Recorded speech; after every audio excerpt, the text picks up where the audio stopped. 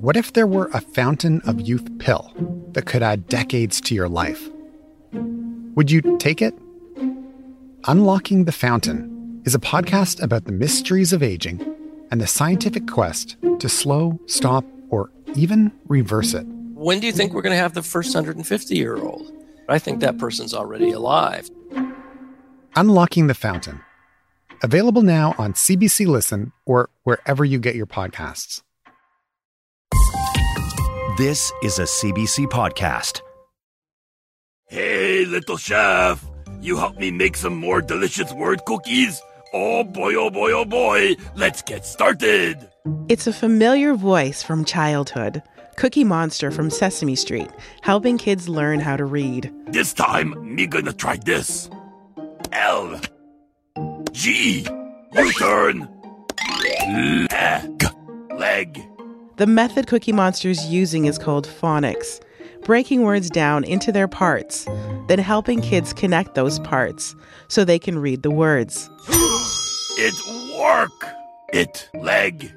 But as delightful as it sounds in the game, phonics is not as universally beloved as Cookie Monster and Big Bird.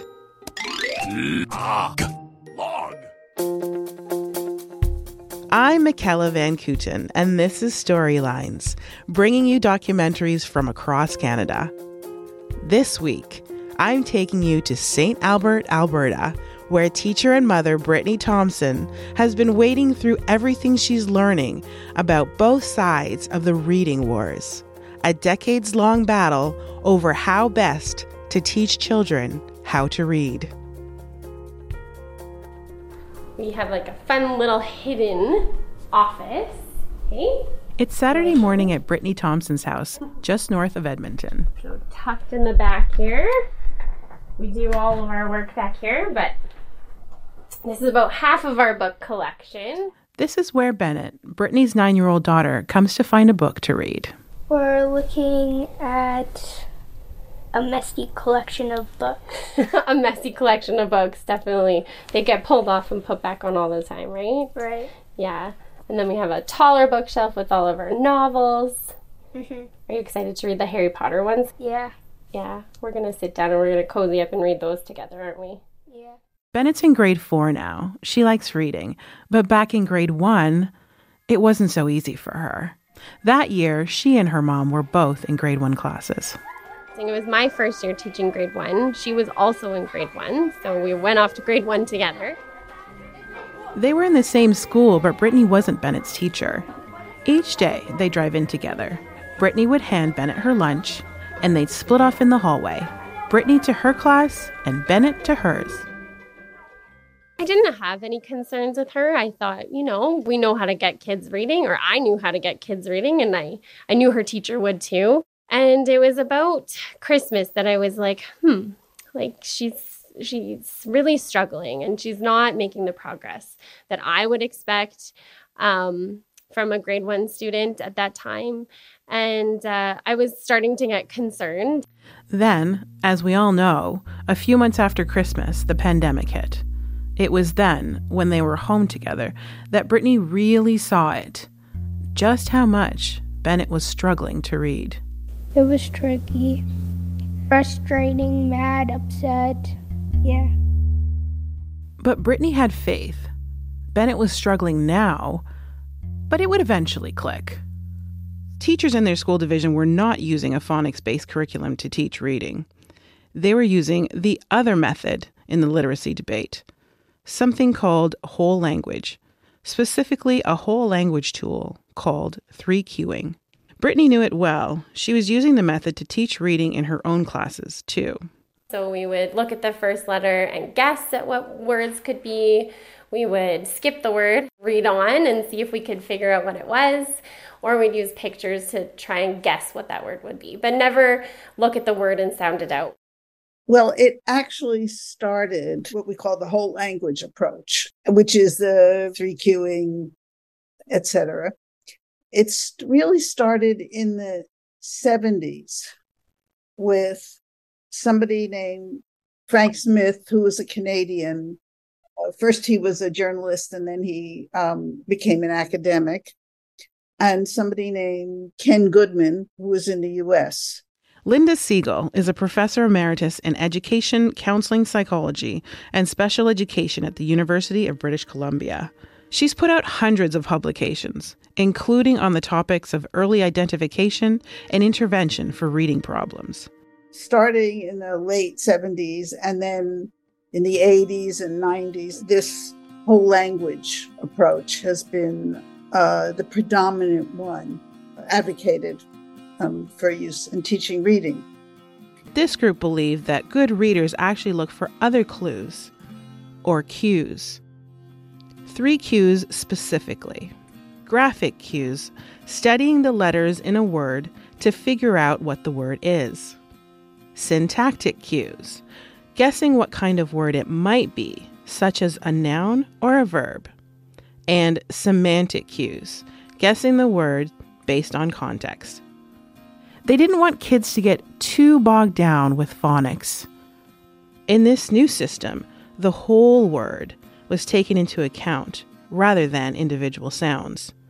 It set the stage for what would become an evolving debate about the best way to teach kids to read.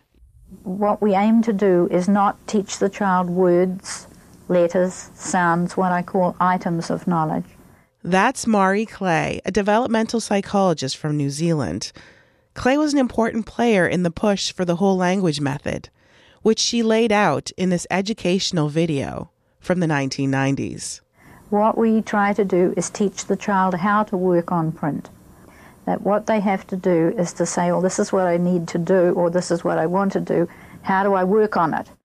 Clay designed an intervention for first grade students struggling to read, called Reading Recovery.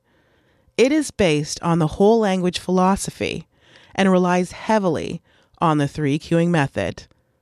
Siegel says the program quickly took off in Canadian classrooms about 20 years ago. In the early 90s, Frank Smith and Ken Goodman published books and did a lot of speaking and advocating for this whole language approach. And Reading Recovery is very much like whole language, same kind of philosophy, the same kind of books and exercises and all that. And they didn't have data, but that didn't matter. They were salespeople and they were selling a product. Prospective teachers learn about it, how to teach reading. And they read textbooks.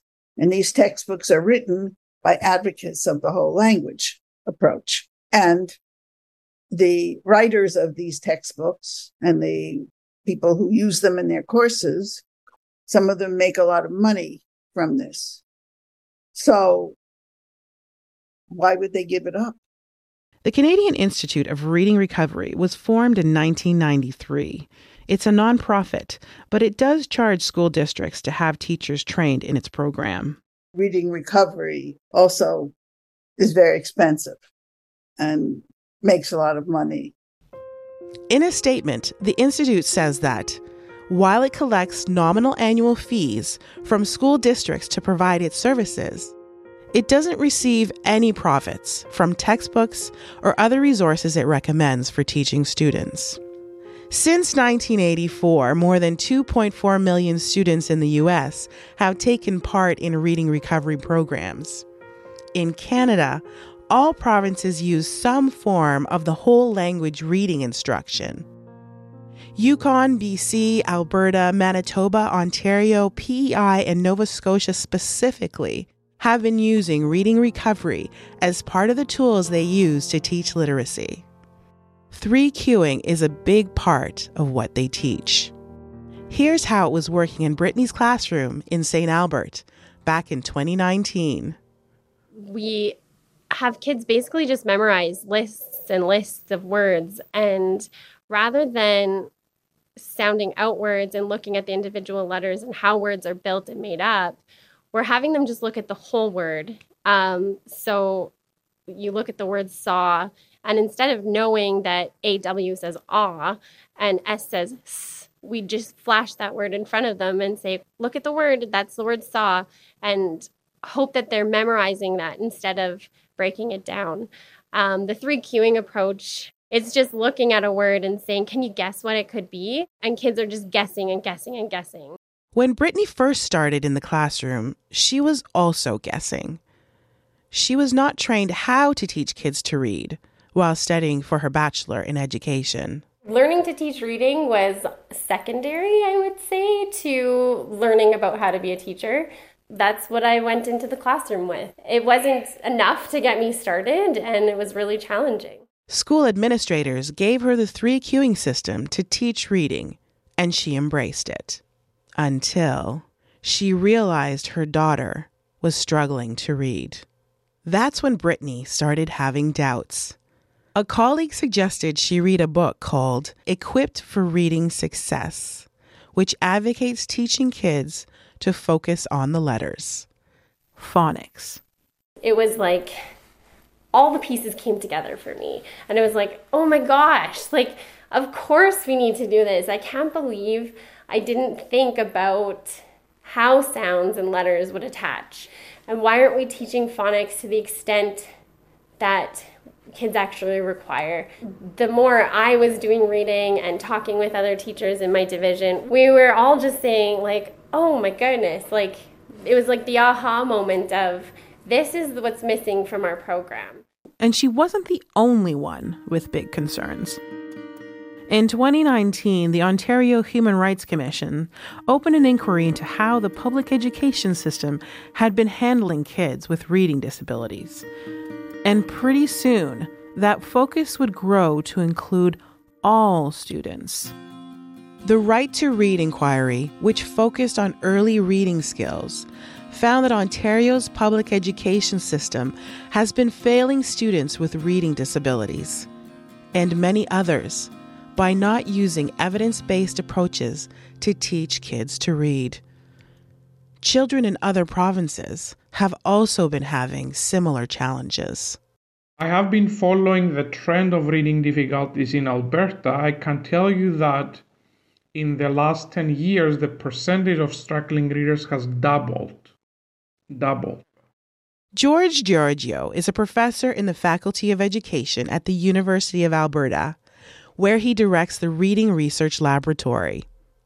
In the past 2 years, one of his doctoral students, Christy Dunn, has developed a reading intervention to minimize learning losses due to COVID-19.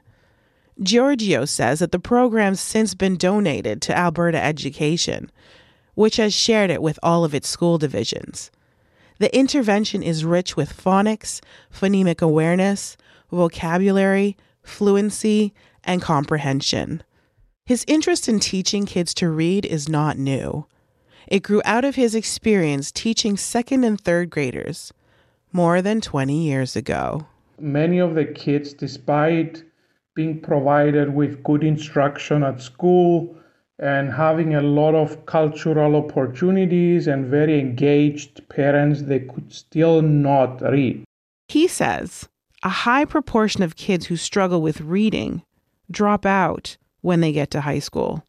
There is also a very close association between poor health, lower income, also higher anxiety and depression in the population of kids that have reading difficulties.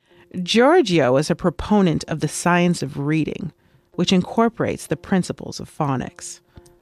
Curriculums that use 3 cueing, like reading recovery, focus on language and understanding context. But when it comes to learning how to read, research shows that sounding out the words remains the best option. Linda Siegel from UBC says, some teachers have known this for years, and when faced with young readers struggling with the 3 cueing method, some found themselves sneaking phonics back into their lessons. There are some teachers who either figured it out on their own, who've been trained in the more systematic approaches, that is, using phonics to teach reading. And so they've been like under the table using it in their classrooms. So if somebody comes around to inspect them, they have to put it away. Brittney knew she needed new tools to help her daughter and her students. So she started to learn more about the science of reading and phonics. With classrooms closed, deep in pandemic lockdowns, Brittney and some of her teaching colleagues started a book club to discuss the most recent reading science. We had over 50 teachers reach out to us in our division alone. And they're like, oh my God, like, I can't believe I've been doing this the same way for so long. And we're like, no, you know what? This is a safe place and we're all here to support each other. Brittney also began working one-on-one with her daughter Bennett, trying out the new techniques she was learning. I started doing a lot of those phonological awareness activities with her, just trying them on her, and she was moving along so fast. And you could see her taking those strategies. When I would say, hey, change out this sound and this word, and she could do it, and she wasn't doing it a week before, I could see that growth coming along. After feeling discouraged for so long, the letters and words began to come into focus for Bennett. I felt a little bit more better. I felt a little bit more confident in myself. It's like I filled in those missing gaps.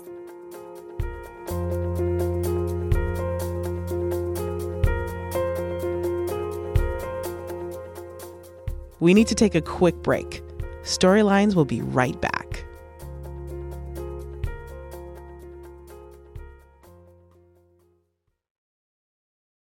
Hi, I'm Caitlin Prest, and I am here in your ear to tell you about a very incredible new show called Asking for It.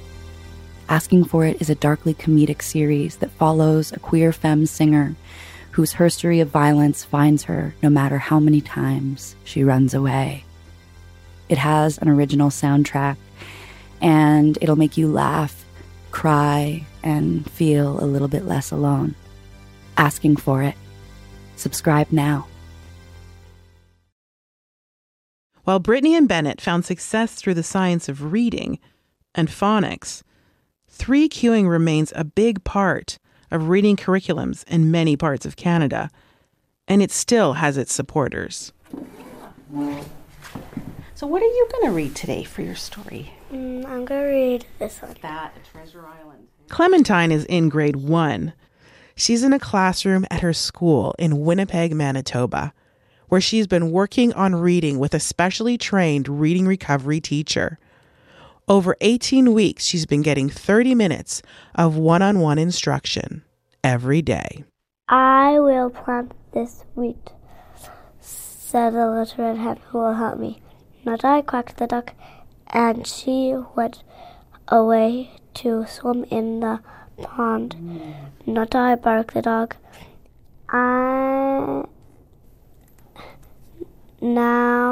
Wait. Do you know a word that starts like that? Then I will do it myself. We're in my little home office that I set up for working from home during the pandemic. I'm sitting at Allison Machuk is one of the first people to train reading recovery teachers in Manitoba in 1994. Allison is mostly retired now, but she worked with the Canadian Institute of Reading Recovery for many years. She brings up one of the primary complaints about phonics, that it's a one-size-fits-all approach to teaching reading, whereas 3Qing methods, like reading recovery, are more adaptable to individual student needs. We think that well-trained teachers who learn how to observe sensitively and design literacy lessons for the individual are giving each child exactly what they need, rather than assuming that one program will solve all of their problems. One of the most controversial parts of the 3Qing system is teaching kids to guess what a word might be by looking at the pictures. But Allison says teaching kids to look at the pictures for clues makes sense. The picture will help. The picture is meaning. It's a meaningful piece, as is the introduction to the story. It helps them get into the meaning of the story. So if a teacher says, this is a story about a little girl who goes to the zoo and takes some pictures, and she wants to show you all the pictures that she has taken. Then they're into the meaning of the story. They're not guessing. They're making very educated attempts. They're trying and testing. And, she says, reading recovery sessions do include some phonics. Of course, you need to do some work on the letters and the sounds of the letters, and you need to do a little bit of work with some words and show them how words work in English, but not too long. One of the problems is resisting the temptation to go on and on and on about letters and words, when really they're the littlest parts. She believes Marie Clay's reading recovery approach is just as valid now as it was when she founded it. She said things decades ago that are now just coming out in the research. She talked about neurodiversity. She talked about brain development. She talked about developmental psychology. She talked about what was important in language and linking language to writing and reading. She definitely was ahead of her time. Yeah, well, reading recovery is the biggest failure of the last 30 years. George Giorgio doesn't blame Marie Clay because he says the academic body of evidence wasn't established when she was coming up with the program. But he says things are different now. The evidence shows that many kids improve, but the improvement is temporary. A 2019 journal article in Review of Education found that reading recovery leads to short-term success for some students, but that each year, 15 to 30% of students don't even complete the program. The study concludes that reading recovery does not tailor instruction to meet the needs of individual students, as claimed. And there have been similar findings in Canada. The Ontario Human Rights Commission released a report last year that found that at least 1/3 of Ontario's students are graduating without sufficient literacy skills. The report, called The Right to Read, recommends the province's Ministry of Education remove reading strategies that promote cues or clues and replace them with foundational reading skills, including phonics, for grades 1 to 8. In response, Ontario's education minister says that a new language curriculum focused on basic literacy and phonics will be in place this month. You give a cat a cupcake? Yeah. That's a good one. Back in St. Albert, Alberta, teacher and mother Brittney Thompson has become a huge proponent of the science of reading and a phonics-based approach. There is the science behind how kids read, and it's developmental, and we can't ignore that.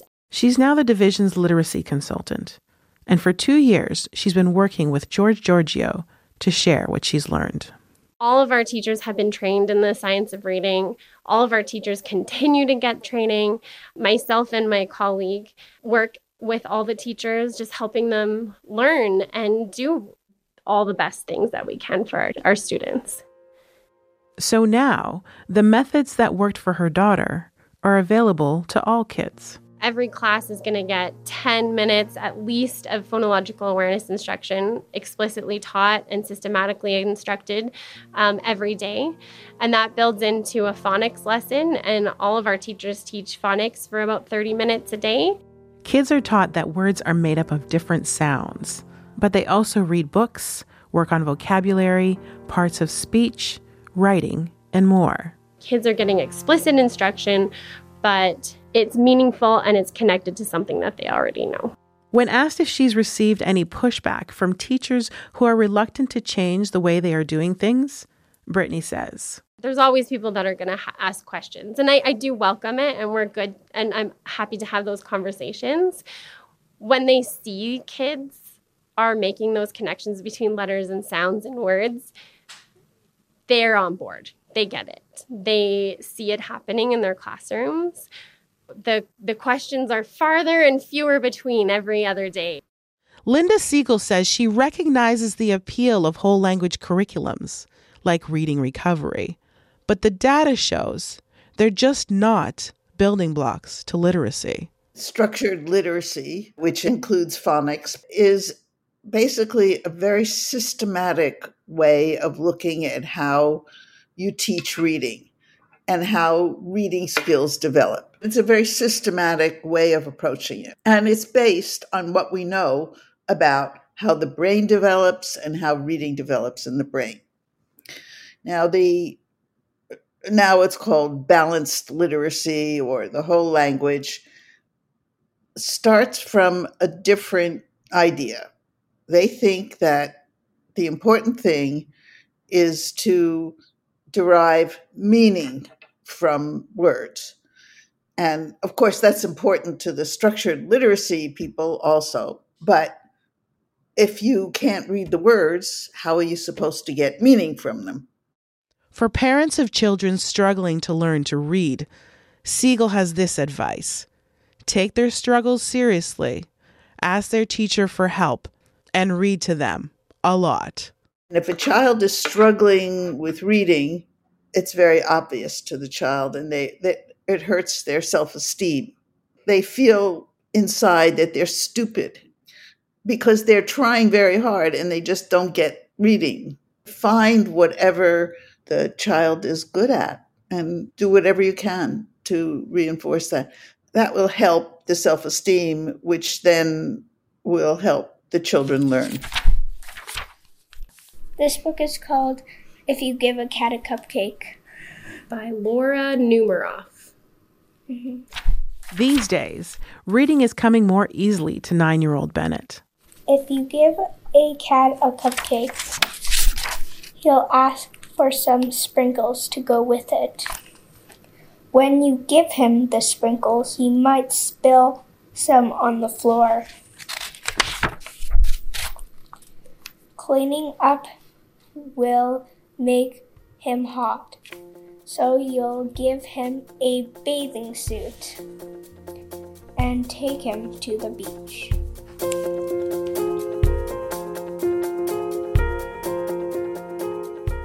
That's all for Storylines this week. Today's doc was reported and produced by Kristen Nelson and me.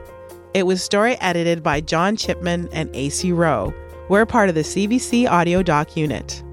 If you like the show and care about Canadian documentaries, you can support us by leaving 5 stars. And tell a friend about your new favorite podcast, Storylines. I'm Mykella Van Cooten. Thanks for listening.